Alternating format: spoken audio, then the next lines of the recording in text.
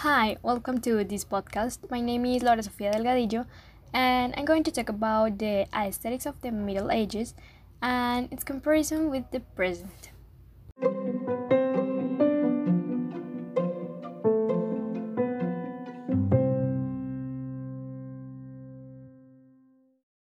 First, the Middle Ages take place in the 5th and 15th centuries.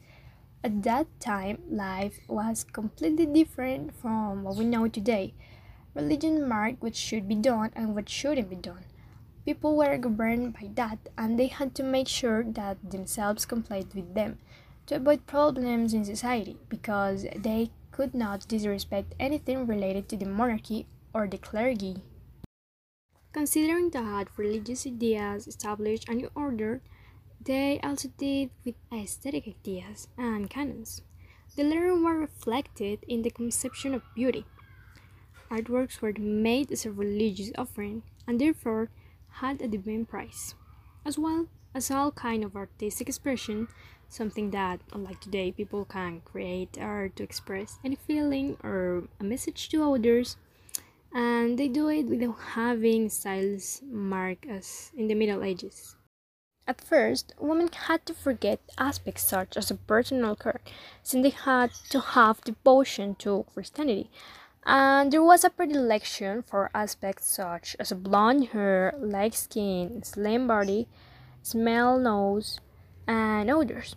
In the case of men, for some, it was important to have a large complexion because it was perceived as a synonymous of strength.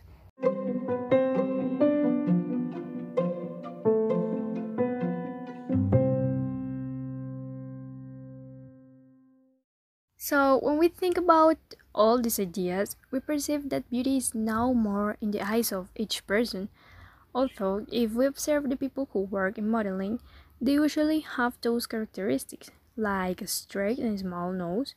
Those who earn more money have a slim and athletic build, and in men, some of them want to achieve a similar appearance that looks right.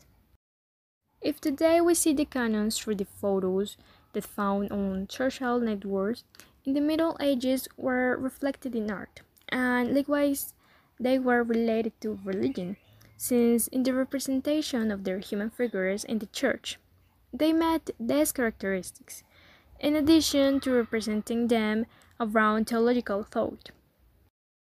And that would be everything. Thanks for listening.